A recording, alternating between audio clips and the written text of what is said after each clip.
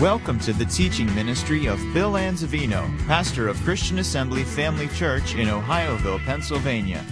We pray you are challenged in your walk with the Lord through the following teaching. For more information about Christian Assembly Family Church or to subscribe to our free podcasts, please visit us on the web at cafamily.net. Praise God. So we're talking about the fight of faith. This is lesson 2.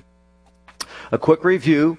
We talked about last week how faith is a spiritual law that operates under spiritual conditions just like natural laws do.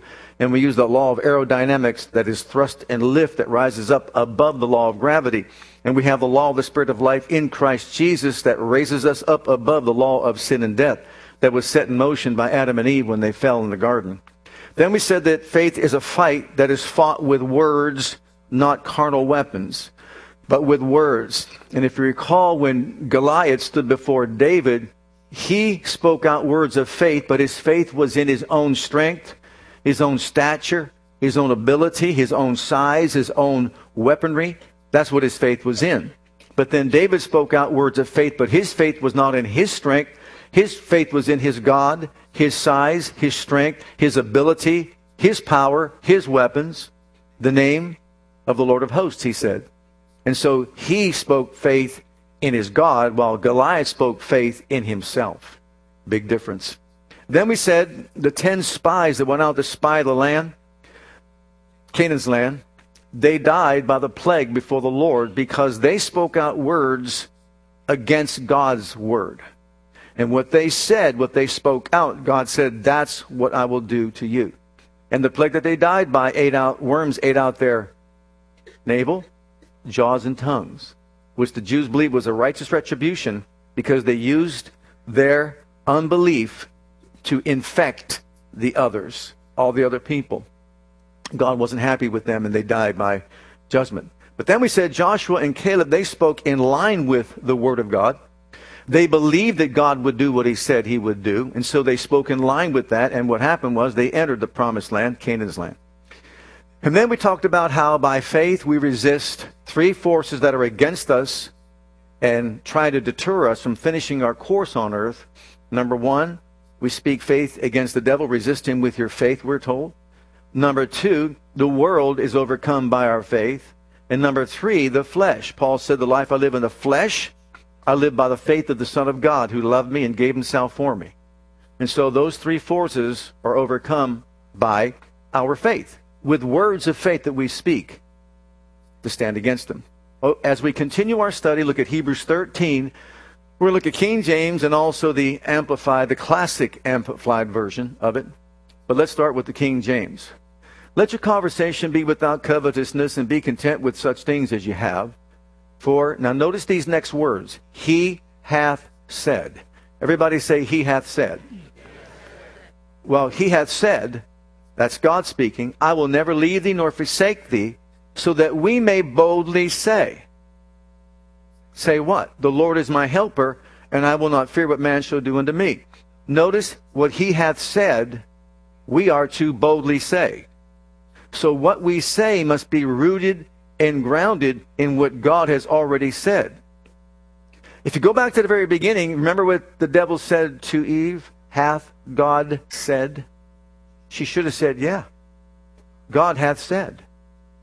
And I'm boldly saying to you, get out of my garden. That's what she should have said. But she didn't. So what he hath said, we are to boldly say. Our faith is to be rooted and grounded in what God said. God didn't say it, then we don't have a basis for faith.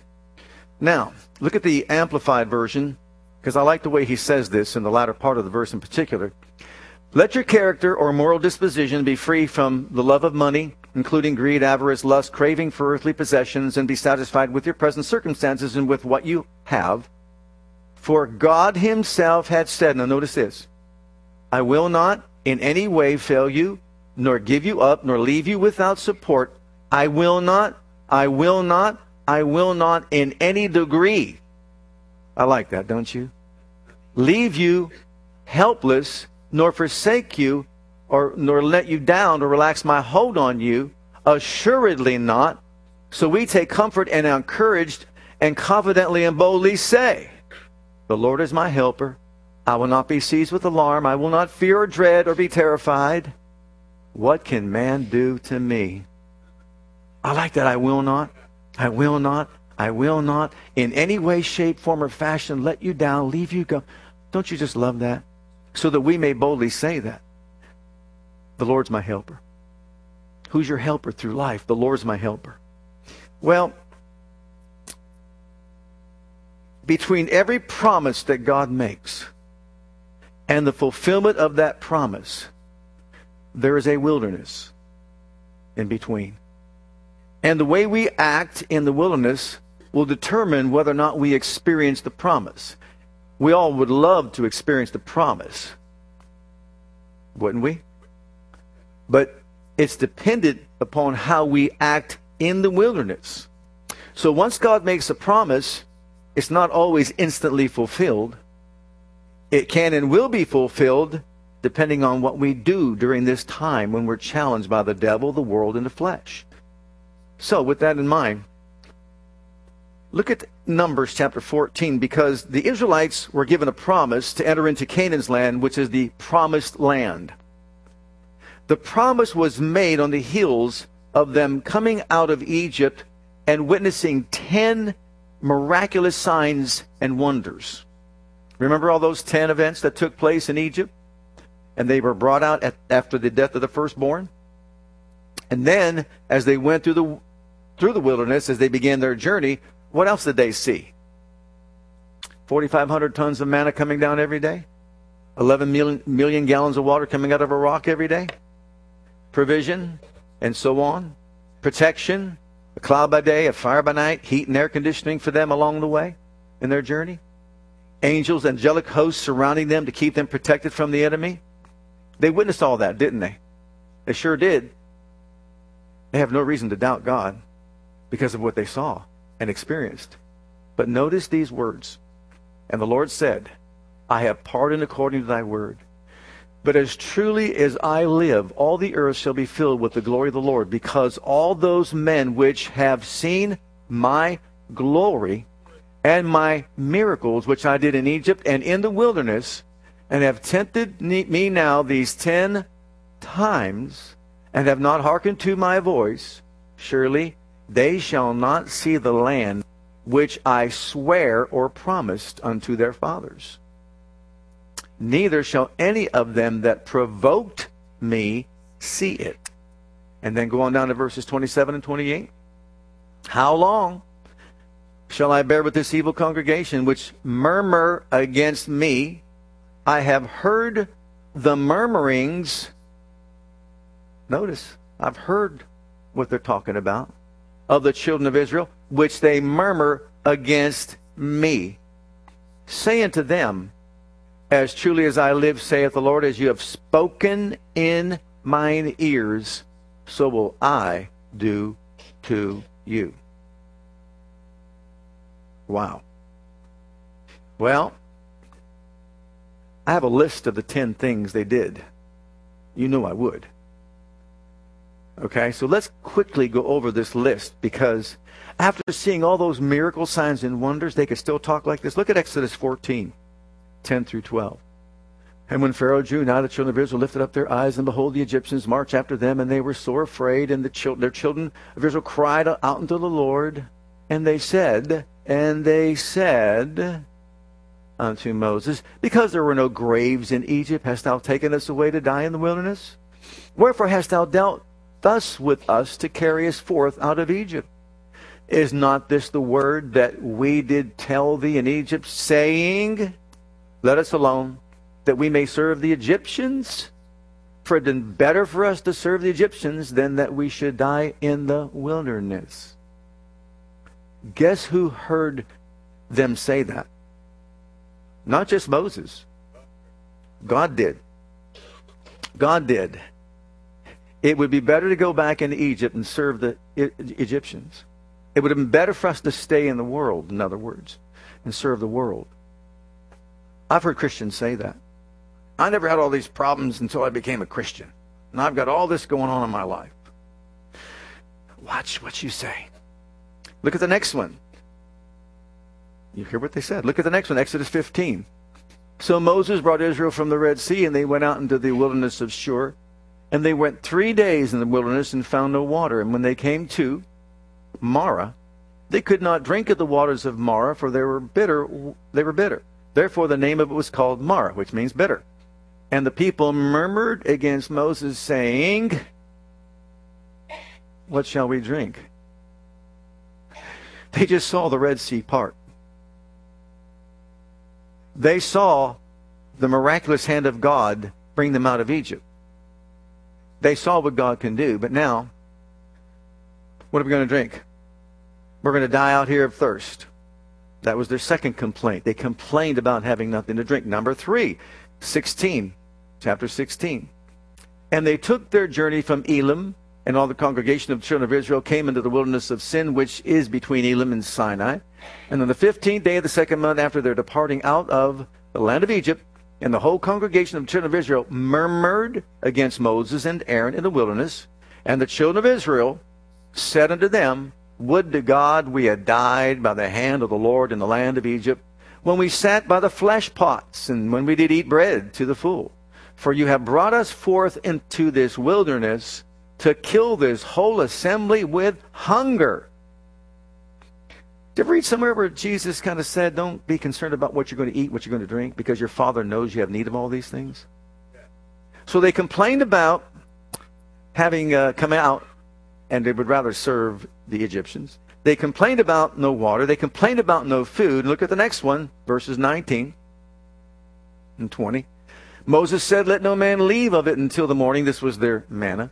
Notwithstanding, they hearkened not unto Moses, but some of them left it until the morning, and it bred worms and stank. And Moses was wroth with them. Can you imagine what that conversation was like? We know that God told us just to eat it all because enough for the day is enough.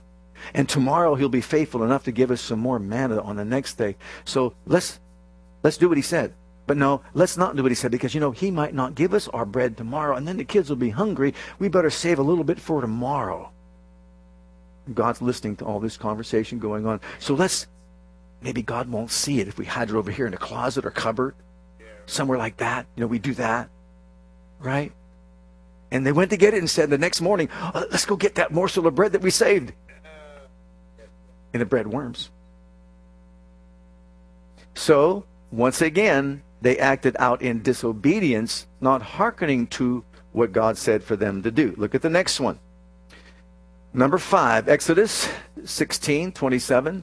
Came to pass that there went out some of the people on the 7th day for to gather, and they found none. And the Lord said to Moses, how long refuse ye to keep my commandments and my laws? See, for that the Lord hath given you the Sabbath, therefore he giveth you on the 6th day the bread of 2 days.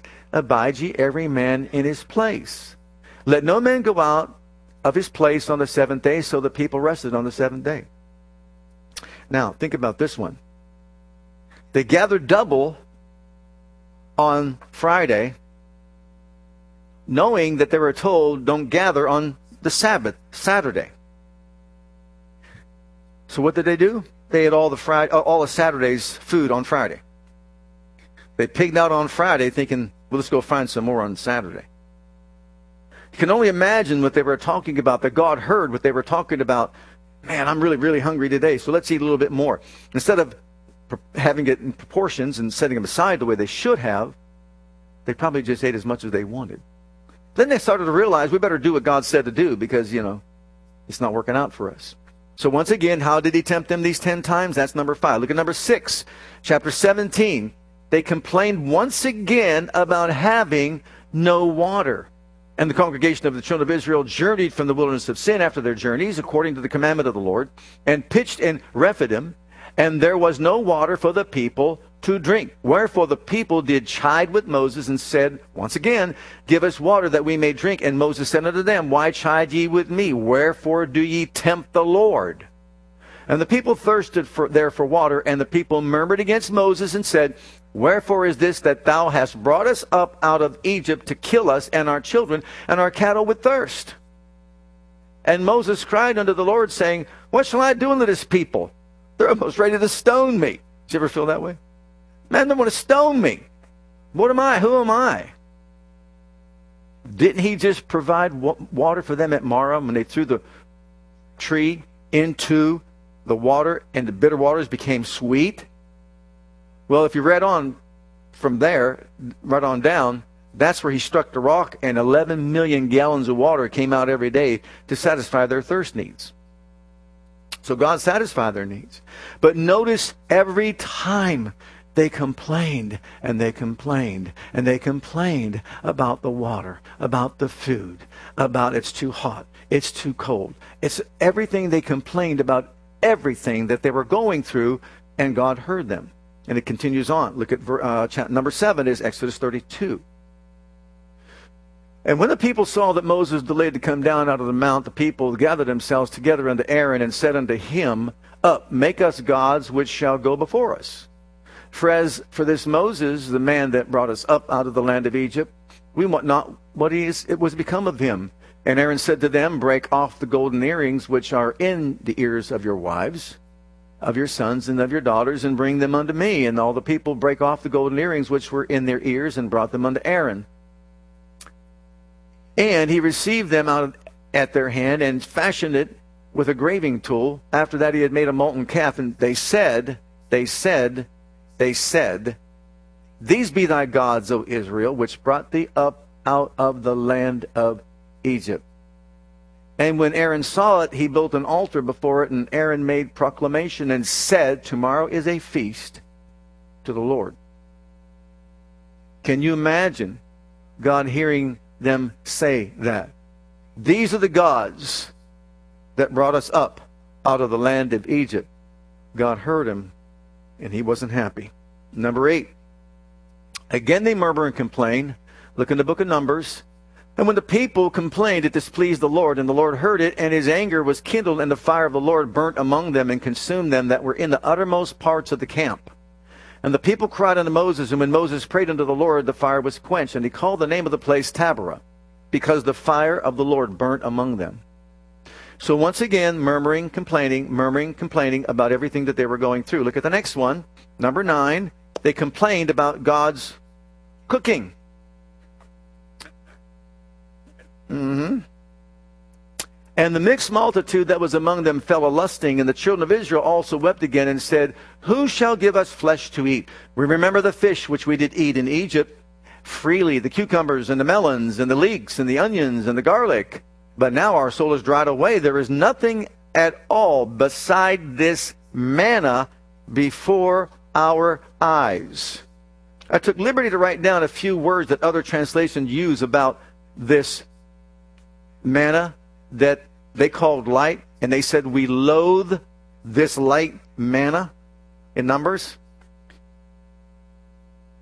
We loathe this awful manna, this horrible manna, this miserable manna, this wretched manna, this contemptible manna, this worthless manna, this insipid manna that has no flavor. We loathe it. Who made it? God did. I'd watch what I would say about that. It's one thing you say you don't like someone else's cooking, but when you say you don't like God's, in summary, look number 10, Numbers 14. Here they complain about being delivered from their bondage of slavery in Egypt. And all the congregation lifted up their voice and cried, and they wept that night, and all the children of Israel murmured against Moses and against Aaron, and the whole congregation said to them, Would God that we had died in the land of Egypt, or would God we had died in this wilderness? And wherefore hath the Lord brought us into this land to fall by the sword, that our wives and our children should be a prey? Were it not better for us to return into Egypt? This is their life story. This is their trek, their journey. The promise was the promised land that flows with milk and honey. Now listen to, as God described it, I will send an angel before you. He will drive out all the ites, Canaanites, Amorites, and so on, all the ites of the land. It's a land that flows with milk and honey. The grapes are so big, they're amazing. All the food that's there. I'm going to give you cities. I'm going to give you houses you didn't build. I'm going to give you olive gardens you didn't plant. I'm going to give you wells you didn't dig. I'm going to take sickness and disease away from the midst of you, and the number of your days will I fulfill in the land of promise. So, in other words, I will go before you, and I will defend you. I will fight for you, and see to it that you get into that promised land. And all the way there, what are they demonstrating? Unbelief. There are two kinds of unbelief. Number one is a lack of knowledge when you don't know what God said, and that's understandable. But number two is unpersuadableness, when you're not persuaded to act upon what God said out of fear. How many of you know walled cities and giants did not keep them out of the promised land? Unbelief did. They did not side with what God said. They did not say what God said. God said, I will deliver them into your hands. They said, we're not able. They're too big, the giants and the walled cities. They didn't say what God said. They said what they believed based on what they saw. And so therefore, they were denied entrance into the promised land. In Exodus chapter 14, 12 to 14, kind of summarizes the whole thing for them. Is not this the word that we did tell thee in Egypt, saying, let us alone that we may serve the Egyptians, for it had been better for us to serve the Egyptians than that we should die in the wilderness? Moses said to the people, fear ye not, stand still and see the salvation of the Lord, which we will show you today. For the Egyptians whom ye have seen today, you shall see them again no more forever. The Lord shall fight for you, and you shall hold your peace. That was a polite way to say, stop talking and say what God said. Joshua and Caleb said what God said. But all those other 10 spies, they said what they saw. They had faith in walled cities. They had faith in giants. But Joshua and Caleb had faith in their God. Those were the Israelites. This next section is called the Anzavinos. That okay with you? Look at Mark's Gospel, chapter 5. I shared a little bit with you last week about this, and I just really was impressed because there are many that have come that don't really know much of Andrew's story. But this is the man named Jairus. He approached Jesus, said his daughter was dying, and then Jesus said, I will come, and he was going to pray for him and bring healing. Or his daughter, I believe it was. And notice, he is interrupted in that procession by this woman with the issue of blood who touches his garment and is healed. And as this procession is going on, someone comes and says to Jesus, says to Jairus, she died. She's dead. While he yet spake, there came from the ruler of the synagogue's house certain which said, thy daughter is dead. Why troublest the master any further? And as soon as Jesus heard the word that was spoken, let that sink into our ears. The moment he heard the word that was spoken, he saith unto the ruler of the synagogue, be not afraid, only believe. Be not afraid, only believe. I said earlier that our faith must be based on something that God said. God had said that you may boldly say. And when we share this testimony, I don't ever want to share the testimony without, first of all, starting at the beginning of the testimony. And that's the birthing room when Andrew was born. Because there are many things spoken about Andrew's life, dictating to us, naturally speaking, he cannot live. But in the birthing room, when my wife said, he's blue, why is my baby blue? And the doctor had no answer, and they tried to clear his passages so that he can get some oxygen, to no avail. In my spirit, I heard these words in a very profound, more authoritative way. The only way you can describe that is to say that it was a stronger, authoritative voice in my spirit. It wasn't audible out here, but it was in here rising up, saying to me, basically those words, but they were placed this way. Fear not, only believe. So I'm standing there in the birthing room. My wife had just given birth. Andrew's born blue. And now panic is breaking out. They're going to take him into the nursery there where they're going to call our pediatrician to come down and look at him. And I stood there with those words, fear not, only believe. You know you're in for a battle when you hear those words, fear not, only believe. And those two words, only believe. You have no idea how many times those words were our foundation for faith when we think about all that Andrew went through in the first 10 months of his life. So, those words became our battle axe, so to speak, as far as his life was concerned. So when God says something, our faith is to be in what God said. So when the doctor came, well, actually when we went to Children's Hospital, and the initial statement that we heard was, he doesn't have a left pulmonary artery. Now, the West Penn doctor that came down, he flew down in a helicopter, life flight, from West Penn to Beaver, and he thought it was a transposition of the major arteries, and he said this is not a big concern. You know, for as far as they were concerned, they can just surgically take care of that. But when we got to Children's Hospital, by the time she got to Children's Hospital, the doctors were telling us he doesn't have a left pulmonary artery. So he was going to in for a catheterization. When he went in for the catheterization, we, according to Mark 11:24, asked God to give him a left pulmonary artery. And we started thanking the Lord for a left pulmonary artery. So based on fear not, only believe, we knew our part was to believe. Their part was just to do what they could do, medically speaking. So when they came out after the catheterization, and these two head cardiologists told us that we've got good and bad news for you. Andrew's still alive, but he needs surgery and he can't live. We could bring him, let him die in your arms, or we could take him into surgery and let him die there. Take your pick. And my response was, you do what you have to do. We believe. You want to talk about feelings, emotions, fear gathering around us? So, they went on to say, but we lost him twice during the catheterization, which would come into play sometime later for us. But at that moment, he's still alive. Well, from no left pulmonary artery, here's what we hear from the doctors. And by the way, from the catheterization, there's a left pulmonary artery that's nothing bigger than the tip of a sharpened pencil. It needs to be as big as the eraser side of the pencil. No blood can possibly get in it, so don't even get your hopes up. Well, for us, no left pulmonary artery to a thread pulmonary artery is a creative miracle. We asked God to give him one. So from that point on, we believed. Our part was to do what? Believe. Believe what? Just believe. He said, fear not, only believe. And fear was around every corner.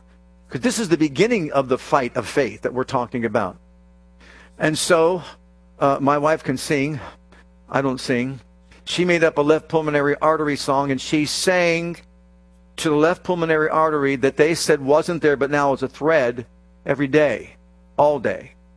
I said, in faith, I believe he has a left pulmonary artery that's open and growing. And we did this for 9 months. But along with that, there was this. We were faced with the fact that he had a staph infection when he was about 2 weeks old in the heart. Then a Broviac line infection. Now remember, he doesn't have an immune system. They told us his immune system was like someone with AIDS. Can't fight off anything. He got a Broviac line infection. He got the chickenpox infection at 4 months, and he got a rotavirus infection in 9 months. So in the first 9 months of his life without an immune system, beginning with no left pulmonary artery, we believe. The staph infection, we believe. Do what you have to, we believe. And there's so much detail. You could get the book. It's in the book. So much detail.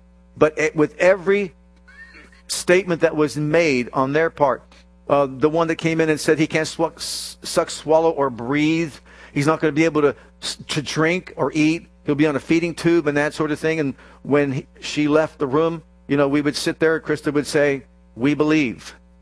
That's what she said, but we believe he will. My son will. He will. Why? Because we believe. Our part was to believe. Their part was just to do whatever they could do to help along the way.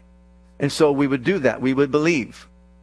Now, before I finish this, look at some of these verses of Scripture that will help us better understand how to develop the kind of faith that is necessary for us to overcome a lot of life's challenges and difficulties. In the book of Numbers, chapter 23 and verse 19, God is not a man that he should lie, nor the son of man that he should repent. So hath God said, and shall he not do it? Or hath he spoken, and shall he not make it good? That's a question. Those questions that need to be answered. If God said it, he'll do it. If he spoke it, he'll make it good.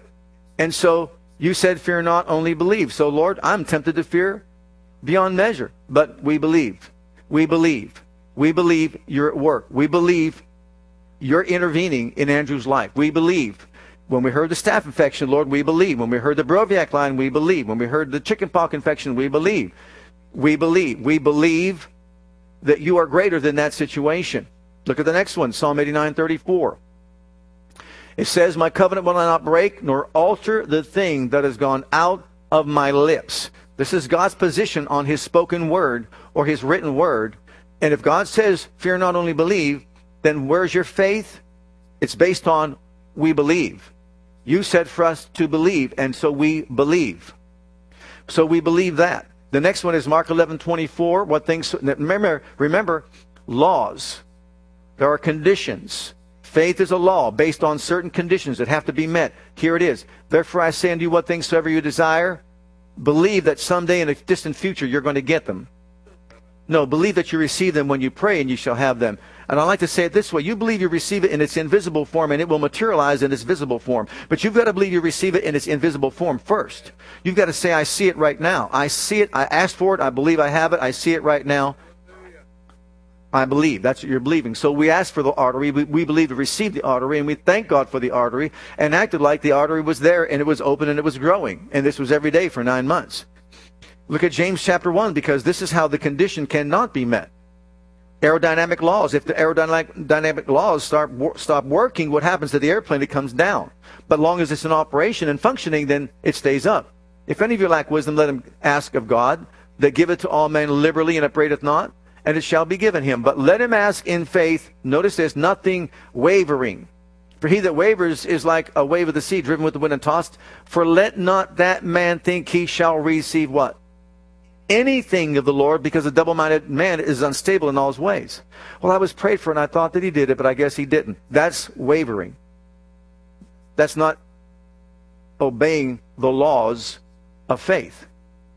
I may not see it, I may not hear it, I may not feel it. I don't even have the witness of a doctor that says, yes, it's okay. It doesn't matter.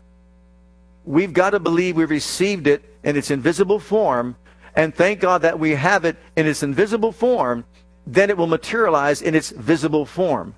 And that is the law of faith. Faith is the evidence of things not seen. While we look not at things that are seen, but things that are not seen. The things that are seen are subject to change, but the things that are not seen are eternal.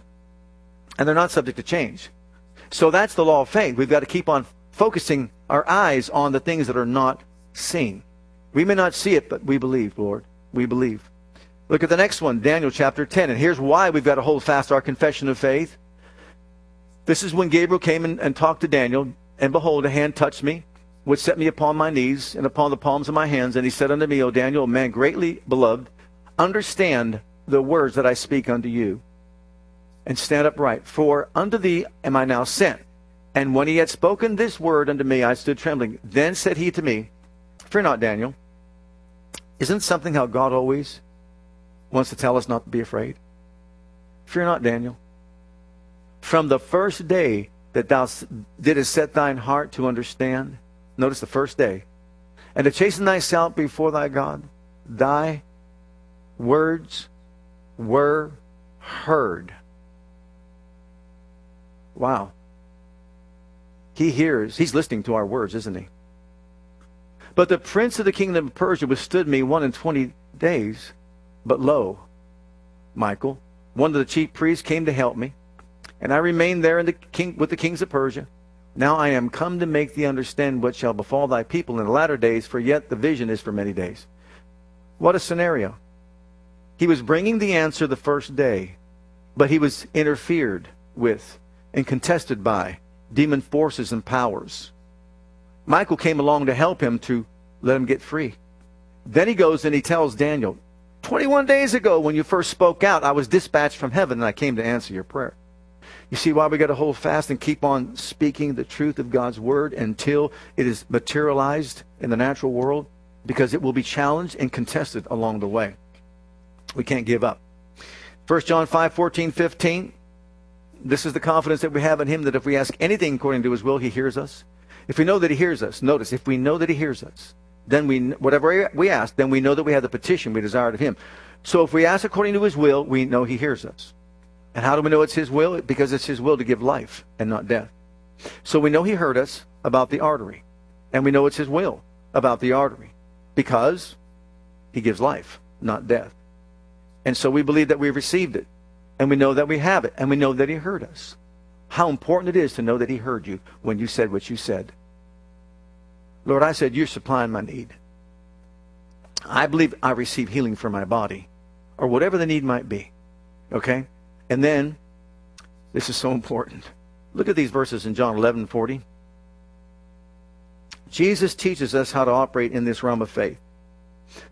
When Lazarus, their friend, was dying, Jesus said these words, "This sickness is not unto death, but for the glory of God, that the Son of God may be glorified thereby." That's what he said. 4 days later, this happens. Jesus saith unto her, said I not unto thee, that if thou wouldest believe, thou shouldest see the glory of God? Then they took away the stone from the place where the dead was laid. Didn't Jesus say this sickness is not unto death, but for the glory of God? He did, didn't he? But he died. Did Jesus lie? He knows all things.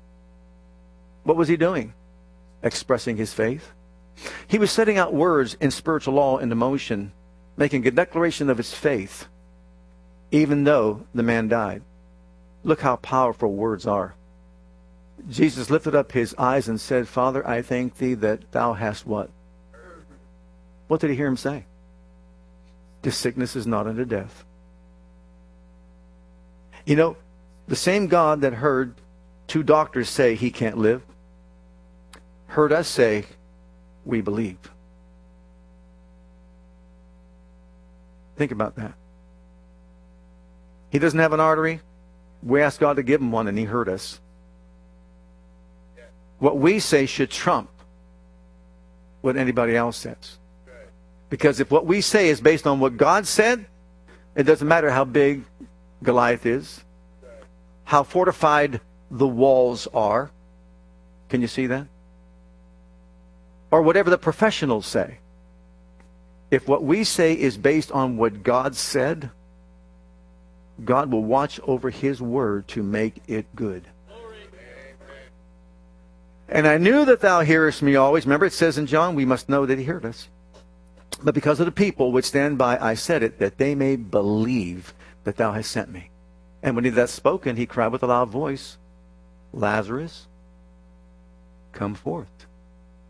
And he that was dead came bound in his grave clothes. You know why he kept him bound in his grave clothes? To make sure they didn't think it was an imposter. There he was. Now loose him and let him go free. So, when they told us he can't live, we could have believed that. But we didn't say that. You know what they said to us? You people are different. You people are different. Most people would come unglued. But they said, but we'll do it. But if you want to see him, you better run out there right now because he's coming around in his little incubator and they got to take him into surgery and all that. And the long story short, but you could read the book for that. As we for 9 months said, and she sang, about his left pulmonary artery. When he had this next catheterization, this doctor came running out after doing the catheterization. Basically in the waiting room there just shouting. His left pulmonary artery is perfectly whole, normal, and full size. Is what he said. It's full. Full size. Amen. Now we can do what we need to do. So, you know, we thank God for what man can do. And we thank God for the help that they provided. But it's also true, there's going to be fights along the way. This life is not a cakewalk. There's going to be fights along the way, but we've got to understand our fighting is with our words. So whether the devil's coming against us to say something against what God said, we can't agree with that. We've got to stand against that and cast down the thoughts and imaginations. If the world, the influence of the world tries to influence us, the lust of the eyes, flesh, and pride of life come against us, we've got to combat that with the words that we speak. Death and life are in the power of the tongue. Or whether it's the flesh itself, when it wants that third piece of cake.